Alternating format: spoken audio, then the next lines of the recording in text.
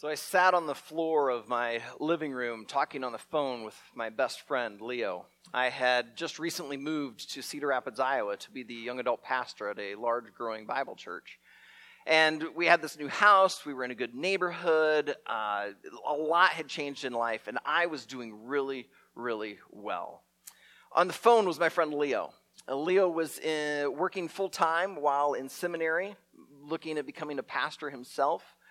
But while I was doing great in life, Leo was not doing very hot. A few things from his past had begun to come up, and they were affecting him and not allowing him to be the husband and father that he wanted to be. And so he actually had started going to counseling. And through the process of counseling, some things were coming up and coming out that were causing a lot of questions, a lot of doubts, and it was really deeply bothering Leo. And as we sat on the phone, I'm thinking life is great. And yet I'm hearing my friend Leo, and I'm hearing a different story. In fact, Leo at one point said during our conversation, he says, "Aaron, I don't trust my wife right now." He says, and if I'm honest, I don't trust you. So I don't even know why I'm sharing any of this with you, because you're probably just going to throw it back in my face and hurt me.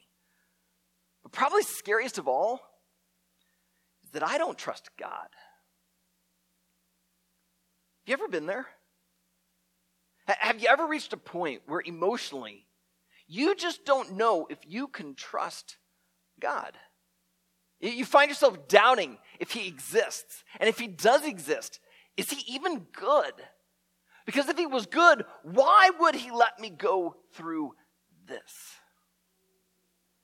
Maybe it happened when a relationship fell apart. Or maybe it was when you lost a really dear, close loved one to death. Maybe it was when you were fired from your job. Or maybe it was when the bills kept coming and yet your bank statement continued to say zero.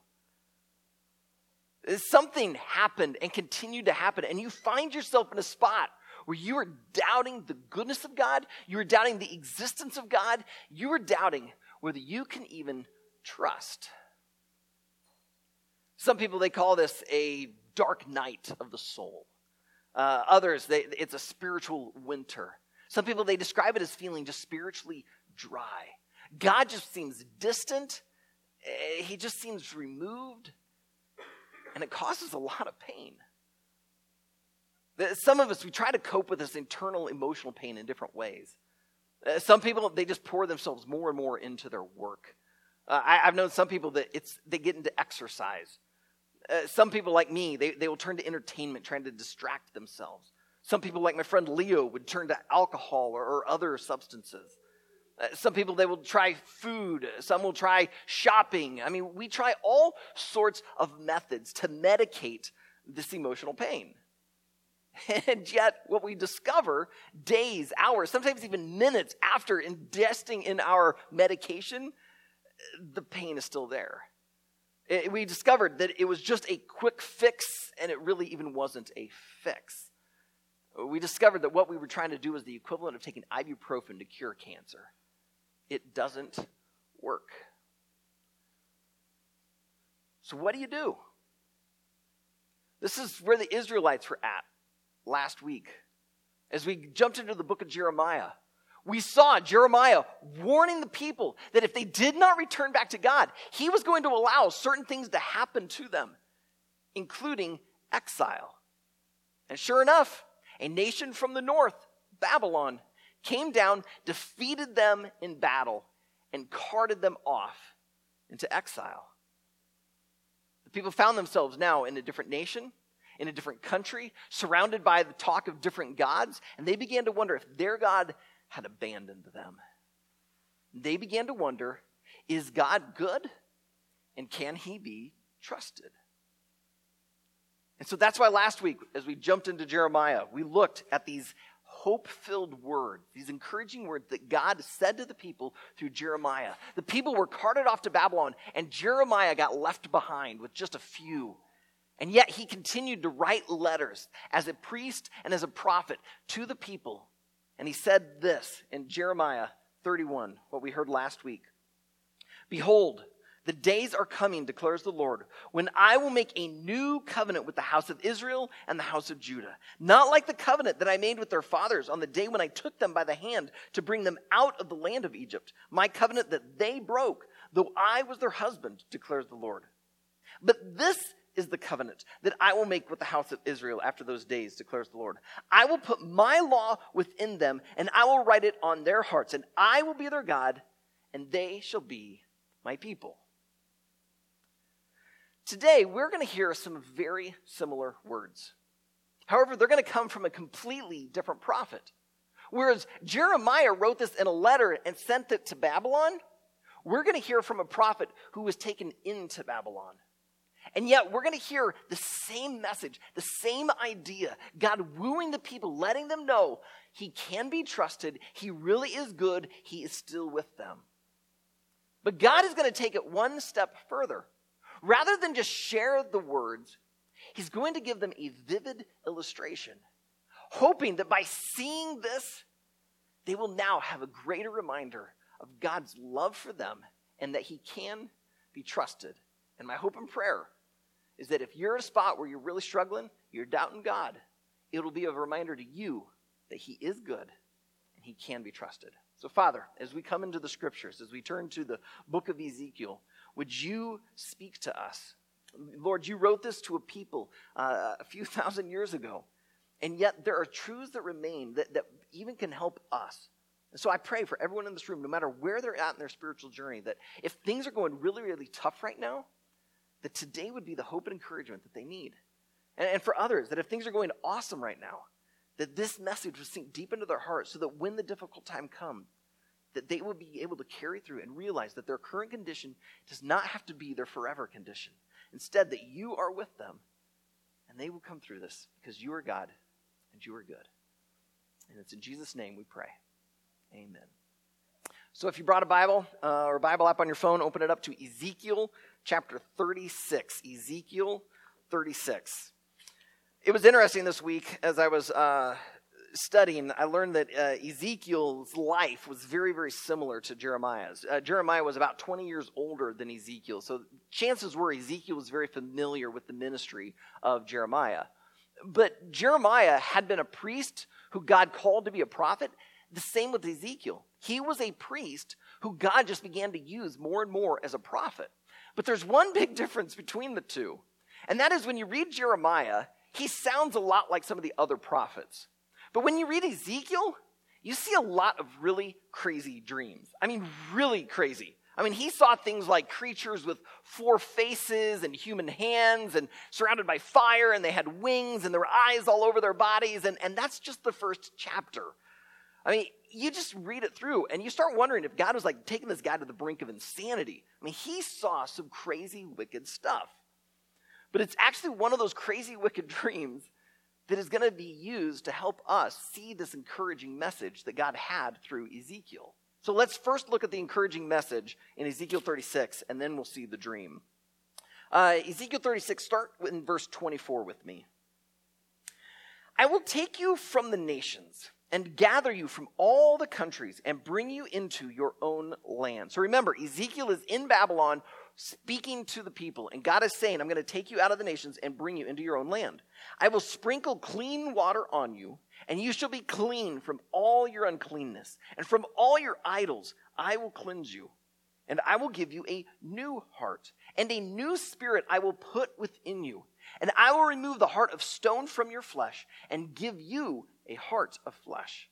And I will put my spirit within you, and cause you to walk in my statutes, and be careful to obey my rules. Do you hear the similarities? How in Jeremiah, it was this new covenant that God was going to write on their hearts, put within them. And here, this similar idea that God's going to take this heart of stone, this heart that will not follow them, and give them a heart of flesh, something soft, something that's malleable, something that will beat with the heartbeat of God. He's going to put his spirit within them. Do you start to get the idea that God really wants them to get this message? He's saying it through Jeremiah in letters. He's now saying it through Ezekiel right to the people. But just so the people really capture it, really get it, he gives Ezekiel another one of his crazy dreams And it's through that dream that people now hear this word and see them kind of fleshed out. So look over to chapter 37 with me, and here's the dream. The hand of the Lord was upon me, and he brought me out in the spirit of the Lord and set me down in the middle of the valley. It was full of bones, and he led me around among them. And behold, there were very many on the surface of the valley, and behold, they were very dry. And he said to me, Son of man, can these bones live? And I answered, O Lord God, you know. And then he said to me, prophesy over these bones and say to them, O dry bones, hear the word of the Lord. Thus says the Lord God to these bones, behold, I will cause breath to enter you, and you shall live. And I will lay sinews upon you, and will cause flesh to come upon you, and cover you with skin, and put breath in you, and you shall live. And you shall know that I am the Lord. So I prophesied as I was commanded. And as I prophesied, there was a sound. And behold, a rattling. And the bones came together, bone to its bone. And I looked, and behold, there were sinews on them. And flesh had come upon them, and skin had covered them. But there was no breath in them. Then he said to me, prophesy to the breath. Prophesy, Son of man, and say to the breath, thus says the Lord God, come from the four winds, O breath, and breathe on these slain, that they may live. So I prophesied as he commanded me, and the breath came into them, and they lived, and stood on their feet, an exceedingly great army. Now, those of you who know me know that I really like movies. I use way too many movie illustrations, I realize. And it probably isn't going to stop because I continue to watch movies. I like good stories. I really enjoy getting into a movie and getting caught up in the story. If you give me a movie that has a lot of action but basically no story, I'm not going to enjoy it nearly as much as a movie that has a great story and maybe some action. I like action in a movie, but give me a good story. But more than a good story, I also appreciate good directing, great acting. I like seeing unique film angles, and I really can appreciate filmography. To me, it's all art, including CGI. CGI stands for computer-generated imagery, and it's quite controversial. There are some people who say, we got to get rid of it. This is ruining the movies. And I can understand why they might say that, because if you watch some movies, there will be a moment where you're watching, and the special effects will actually jolt you out of the story, and you'll be reminded you're just watching a movie. And you can watch it, and you might even begin to laugh, even when it's not supposed to be a funny moment, because it's so ludicrous what you're seeing on the screen, and it just looks pathetic. But what you don't realize is that most shows that you see, even on TV, include some computer-generated imagery. And when it's done right, you don't even know that you're seeing it. You get so caught up into the story, you don't realize that much of what you're seeing was just being acted in front of a green screen. It's done so well. It can match up with the director's vision. It matches up with the filming. And when it's done right, they can actually win awards for this because it truly is an art form.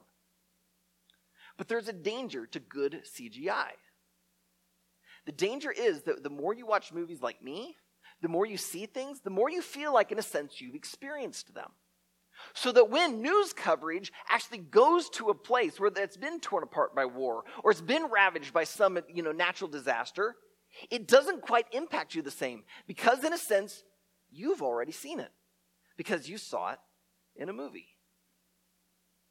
My fear is that when we come to Ezekiel 37, we will be affected so much by a CGI-induced slumber that we just kind of go, okay. So what I want you to do is to wake up, get out of the CGI-induced state, and I want you to see what Ezekiel saw. He's in a vision. God brings him to a valley, and it is covered with bones.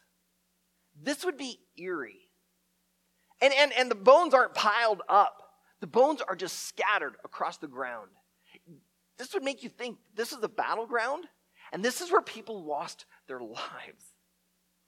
And no one has disturbed it because the skin, the muscle, everything is just decayed off. And he calls them dry bones. They've been laying there for weeks, months, years. And it's still there. And now he's having to wander through it. He's trying not to disturb it. And he's probably wondering, God, why have you brought me here? And then God says, Ezekiel, I want you to prophesy to the bones. Really? You want me to prophesy to bones? I think I'd be kind of looking up at heaven going, did I hear you right? Like, prophesying to people makes sense because they can actually hear you. Prophesying to bones? But clearly Ezekiel's more spiritual than I, and he doesn't question God. He just does it. And God says, here's what I want you to say. So he begins to prophesy to the bones. And again, he has not seen a movie in his entire life. He's never seen a CGI-induced scene. All of a sudden, as he's beginning to speak these words to these bones, they begin to rattle. And they begin to shake across the ground. And all of a sudden, like magnets, they start coming together. And pretty soon, he starts seeing skeletons. And as the skeletons start coming into form, all of a sudden, like tendons start growing. And muscle and the skin starts covering. And he's sitting there watching it. And it isn't just happening with one or a couple. I mean, it's just happening with all of these bones. Pretty soon, the valley is filled with these people. But did you notice what Ezekiel noticed? Right there in verse 8, as he describes all of this stuff happening, the muscles, the flesh coming on, and the skin covering them, he suddenly finishes with this sentence, but there was no breath in them. He doesn't call them human yet, because they're not alive. If you've ever been to a traditional funeral where the body is in a casket up front, you've witnessed this. Because you can walk up front, and there you can see the skin, you can see the hair. I mean, you can see the person, but yet you know that person's not there because there's no breath in them. This time, when the Israelites would have first heard Ezekiel sharing this would have brought back to mind Genesis chapter 2. I don't think they had chapter divisions yet and verse divisions. But for us, we know it as Genesis chapter 2, verse 7. It's when God created mankind. He creates Adam. And it says this, then the Lord God formed the man of dust from the ground, so there's the forming of the body, and breathed into his nostrils the breath of life. And the man became a living creature. Without the breath coming in, he wasn't living. In the Hebrew language, the word ruah means breath. But if you want to sound really nerdy at your next work function, start dropping this bomb, that ruach not only means breath, but it also means wind, and it means spirit. And often translators have to use the context so that they know which is it. But in the mind of a Hebrew, it was all connected. And so to talk about breath, you're also talking about spirit. And so as in Genesis, when God is breathing into Adam, it's more than just breath filling his lungs. He's filling him with a spirit. It's the spirit that makes him alive. The Apostle Paul writes about this kind of spiritual phenomenon. Whereas we know physically, when you have breath, you're alive. He says the same thing spiritually. That without a spirit, you're spiritually dead. The Apostle Paul believed back in Genesis chapter 3, when Adam and Eve ate of the forbidden fruit, they died spiritually. In chapter 2, verse 17 of Genesis, God warned Adam, hey, you can eat of any fruit except the fruit of this tree. If you eat it, you will die. Now, we've already studied this in this His Story series. So if you want, go back on the website and you can listen to, I think it's probably the second or third in the whole series. But go back and listen, and you can hear how God, when he creates Adam and says, if you do this, you'll die, he mercifully allows Adam and Eve to continue to live and transfers the punishment onto another animal. However, you immediately see, after they ate the forbidden fruit, they begin to hide from God. They try to cover their nakedness because they spiritually died.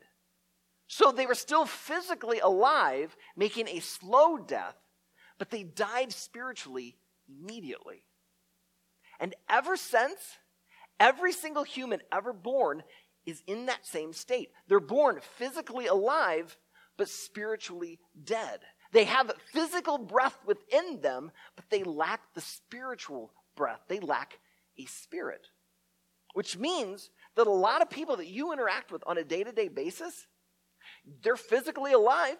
You see their bodies, you see, the skin, but they're spiritually dead. They don't have that breath in them.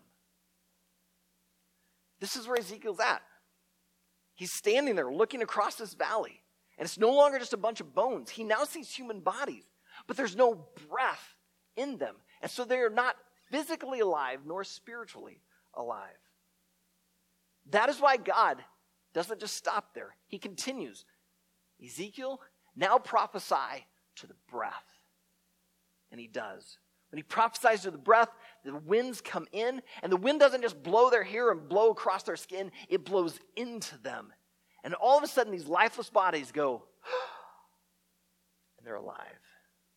And they begin to stand up, and it's a huge army. So why does God tell Ezekiel to do this? To prophesy to these bones, to prophesy to this breath. What is the point? If you go on to Ezekiel 37 verses 11 and 12, you see that God is saying that these bones are the nation of Israel. In fact, do we have that one? I think I skipped a couple slides, Mike. Yeah. It says, these bones are the house of Israel. And I am going to resurrect Israel just like these bones. I'm going to pull them out of this Babylonian grave, and I'm going to restore them back to their land, and they will be alive. And suddenly, what you heard in chapter 36 about this new heart, God's Spirit being put in them, now they begin to see it lived out. These bones, if God could take bones, put them together, breathe life into them, and they're living again, if he can do a resurrection, then they can trust what he said in chapter 36. He really is God, he really is good, and he can be trusted. So as I was reading this week and studying, two thoughts really jumped out to me that I want to share with you. What I think you could take with you from the story is, first, your current condition is not your forever condition. Think about Israel. They're in Babylon. They're in exile. They're alone. They probably felt like there was no future, no hope for them. They probably just thought, this is where we're going to die. God was giving them hope. If you've ever hit a point where you're depressed, maybe it's because you lost the job, maybe it's because a loved one passed away, maybe it's financial stress, and you just find yourself so depressed, confused, frustrated, it's amazing how short-sighted we get. All we can see is today. All we can see is the moment. All we can experience is the pain. And what we need to do is lift our eyes up from today and look out into the future and realize that our current condition is not our forever condition. Because you would expect dry bones to just remain dry bones. I mean, dry bones don't just suddenly, put themselves together, take on sinews and flesh and skin. No, they would just lay and remain. And God is showing the Israelites, if I can do this, I can bring you out of Babylon at the right time, and I can take you back home. And I think the same promise extends to you. That whatever situation you find yourself in is not going to be there for eternity. That if you find yourself unemployed, you're not going to be eternally unemployed. If you find yourself currently single, it doesn't mean you have to die alone. If you find yourself fighting depression, it doesn't mean you have no future. Your current condition does not have to be your forever condition, because you serve a God who can change it. And so will you seek him? Will you trust him? Will you follow him? Or will you just keep your eyes down and miss out on what could be? Because there's another part out of this story that I take comfort in. And that is that Jesus can resurrect us. Jesus resurrects our spirit. If you dive into the New Testament, you see this idea that when a person places their faith in Jesus, they receive the gift of the Holy Spirit. The Holy Spirit comes to dwell within you. And now you have God's presence, God's power in you, with you, dwelling with you wherever you are. In fact, in the book of Romans, chapter 8, Paul puts it this way. Verses 9 through 11. You, however, are not in the flesh, meaning just in the sinful condition of humanity. You are not in the flesh, but in the Spirit, if in fact the Spirit of God dwells in you. Anyone who does not have the Spirit of Christ does not belong to him. But if Christ is in you, although the body is dead because of sin, the Spirit is life because of righteousness. If the Spirit of him who raised Jesus from the dead dwells in you, he who raised Christ Jesus from the dead will also give life to your mortal bodies through a Spirit who dwells in you. In other words, true life is found in Jesus. And with Jesus, it's never the end. In fact, let me just go really worst case scenario on you. Let's just say that you lose your job, you lose a loved one, your car gets totaled in a wreck, your house gets taken out by a tornado, and you're told by the doctor you have stage 4 cancer, and all that happens in a week. Right? That probably sounds about the worst possible that could happen. Maybe you could think of a couple more things to throw in there, but we'll just run with that. Okay? Let's even say that the cancer's so bad, it just absolutely ravages you that you die within just a few weeks. You still have no job because you got fired. You still didn't get your car replaced. Your house never got repaired. And so you die homeless and penniless and no car. I mean, in the eyes of America, it was a bad, disastrous end. And yet, if your life is in Christ, you have eternity with God. And you get an eternity of his presence, an eternity of his wealth, an eternity of his love, of his kindness, no more pain, no more tears. Have you really lost anything? Your current condition is not your future condition. Your forever condition. Because Jesus resurrects your spirit. And so if God's Spirit is alive in you, you are truly alive. And so no matter what happens in this life, you can still praise God. Now, you don't want to sit there and praise him. God, I'm so glad I got fired. All right? No, it's okay to cry out. God, I don't understand why I got fired, but I trust you. God, I don't understand why the relationship came to an end, but you are good. God, I don't understand why the various things happen in my upbringing. Why, as I'm going to counseling, I'm now doubting my wife and my friends and even you. But you are God, and you are good. So I sat on the phone that night with Leo. I didn't know what to say. I actually found myself just frustrated, flustered. I mean, when a pastor doesn't know what to say, it's pretty bad. And so I finally just reached a point where I just said, "Can we pray?" And he laughed at me. And he's like, "You can pray," as if to say, "I'm not." And that was a really sad moment for me. Because Leo has a spiritual gift of intercession. When Leo prays, you feel like you are just ushered into the presence of God. And to hear him say, "Yeah, I'm not going to pray because I don't trust God." I kind of mumbled a prayer for a bit, not sure what to say, and I just kind of ended. And then all of a sudden, Leo began to pray. And it was raw. I mean, it was just there. And as he began to pray, we realized that God was at work. Because you see, years ago, Leo prayed, "God, would you just take me apart and remake me? I want to become like Jesus. I don't care what it costs." And he even had the audacity to say, "God, would you answer this prayer even if I don't know what I'm asking?"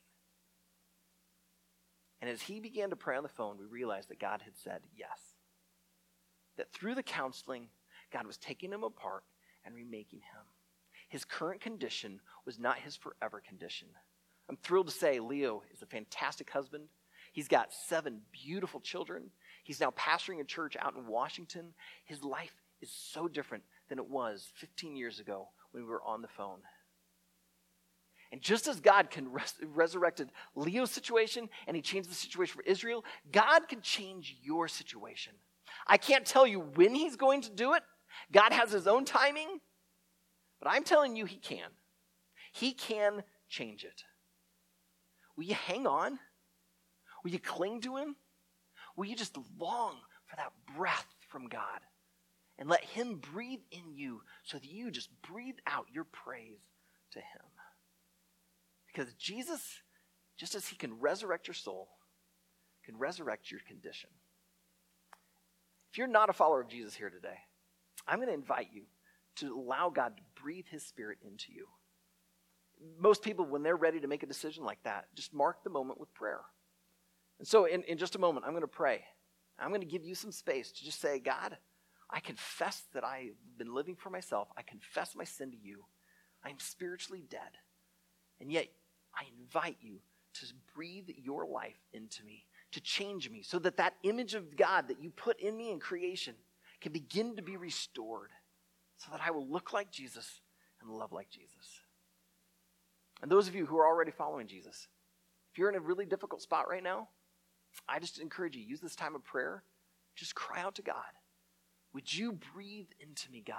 Give me life. If you've been feeling like a heap of dry bones, would you just pray that God would restore the joy of your salvation? So, Father, I just want to pray right now that you would be at work, that your Spirit would minister to the hearts and minds of the people that are here. God, you not only know their names, you know their stories, you know their fears, you know their doubts, you see their wounds, you've seen their tears, you've heard those cries, and you love them. So God, right now, as we pray to you, would you hear our prayers? As we cry out to you for breath, would you breathe into us? Would we have a sense of your presence? Would you help us just to experience that life that's found in Christ?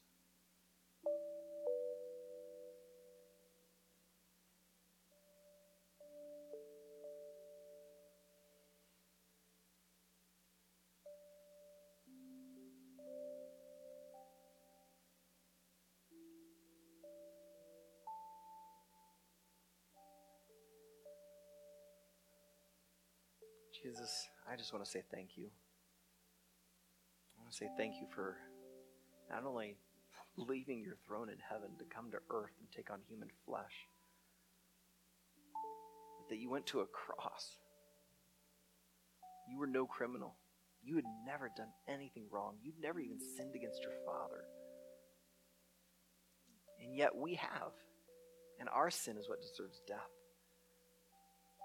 But rather than to exile us into eternal punishment, you, Jesus, came to die on the cross so that our sins could be forgiven and we could come back into a relationship with you. So, Lord, I just celebrate with anyone today that has put their faith in you. Would you just give us the joy of seeing their spiritual journey and watching them grow in you? I pray for my brothers and sisters in Christ. Maybe you've been struggling. This week's been hard. Maybe there's other stresses with job and finances and kids and relationships. And I pray that they would just fall on their knees before you, knowing that you can change this situation, that their current condition is not their forever condition. God, may we be a people, may we be a church that clings to you, that holds on to you through all things. That your gospel would carry us, and it would renew us, and it would fill us with joy, and it would give us strength to live each day for your glory. So God, I just pray right now that your Spirit would just move. You'd breathe upon us, and we leave here today just reinvigorated, refreshed because of who you are and what you've done.